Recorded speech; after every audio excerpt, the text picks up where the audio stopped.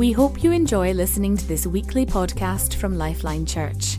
Find out more by visiting lifelinechurch.co.uk. Hi, good morning everyone.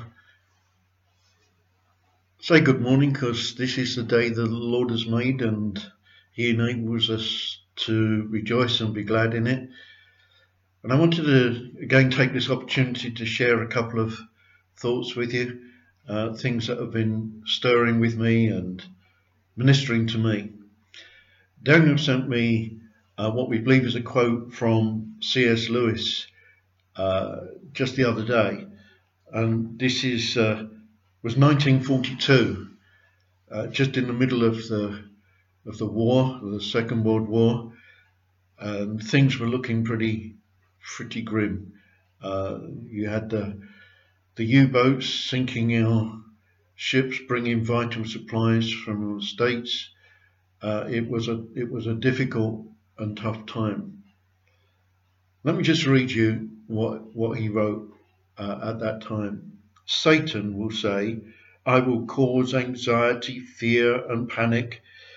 I will shut down business, schools, places of worship and sports events. I will cause economic turmoil. Jesus will say, I will bring together neighbours, restore the family unit. I will bring dinner back to the kitchen table. I will help people slow down their lives and appreciate what really matters. I will teach my children to rely on me and not the world. I will teach my children to trust me, not their money and material resources. I thought that was quite appropriate and significant for such a time as this, time when we seem to be in the very depths of this awful virus, and we're told it yet could even get worse. And yet we're told that this is a time, as always, where we can be like shining like stars in the night. And we look to see how that might happen. Psalm 107, verses 15 and 16. Let me just read this to you. Let them give thanks to the Lord for his unfailing love and his wonderful deeds for men. For he breaks down gates of bronze and cuts through iron bars. Now, gates of bronze and iron bars in the scripture, they really refer to consciousness, attitudes of mind, things that can inform our thinking, doubts, fears, anxiety, resentment, these things which can be just like bars of iron. And yet the promise is, and the reality is, and the statement is that there is nothing that's so strong, even the things that would invade our minds. And that's why when the Bible says to bring every thought into captivity, of course, along with that comes God's grace, the power to do everything which his word declares. So we see that whether we look into the Old Testament or New Testament, we can bring every negative thought into captivity. Of course, the key to that was in that verse that we read. Let them give thanks to the Lord. And thankfully, we have discovered that, and we continue to discover that.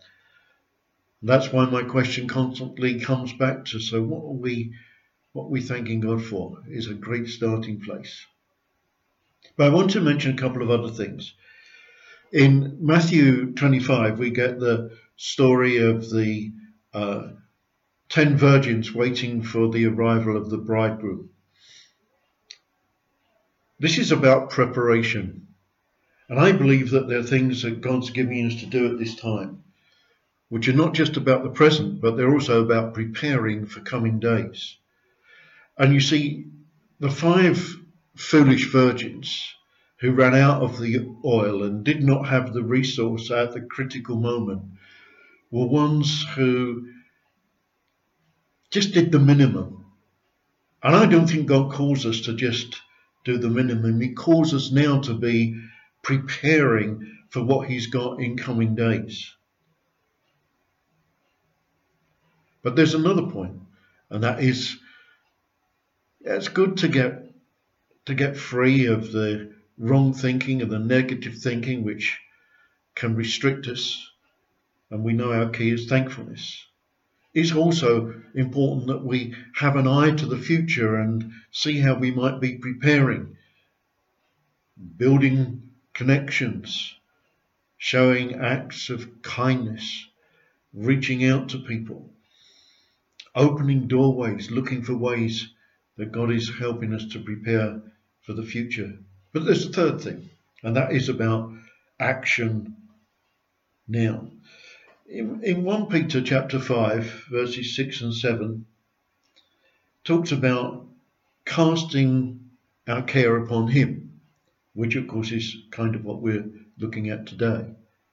But as we cast our care upon him, that's different to casting our responsibility. Our responsibility stays with us. Parents have a responsibility for children. We have a responsibility to look after the things that God's given us, whether it's a home or a vehicle or whatever it is. There's responsibilities we can't cast on him. There are cares we cast on him. So what is our responsibility? Well, let me just suggest, Lord, what have you for me to do today? Lord, who would you have me contact this week? Lord, what is it that you're giving to me by way of word or encouragement that I can bring to somebody else?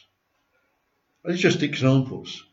I'm sure that as we look to God, looking to be people of action, people of preparation, and people that are not bound by the negative thoughts the enemy might want to impose upon us, I believe that we will again be those shining lights that God has called us to be.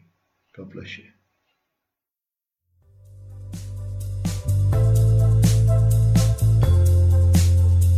Thank you for listening to this podcast by Lifeline Church.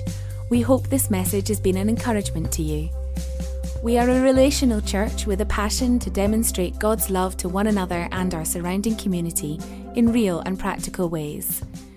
We believe that God has called us to have an impact on our families, our communities, and our nation. We'd love to connect further with you, so please do visit our website at lifelinechurch.co.uk, on Facebook, lifeline.church.uk, or Twitter @LifelineUK.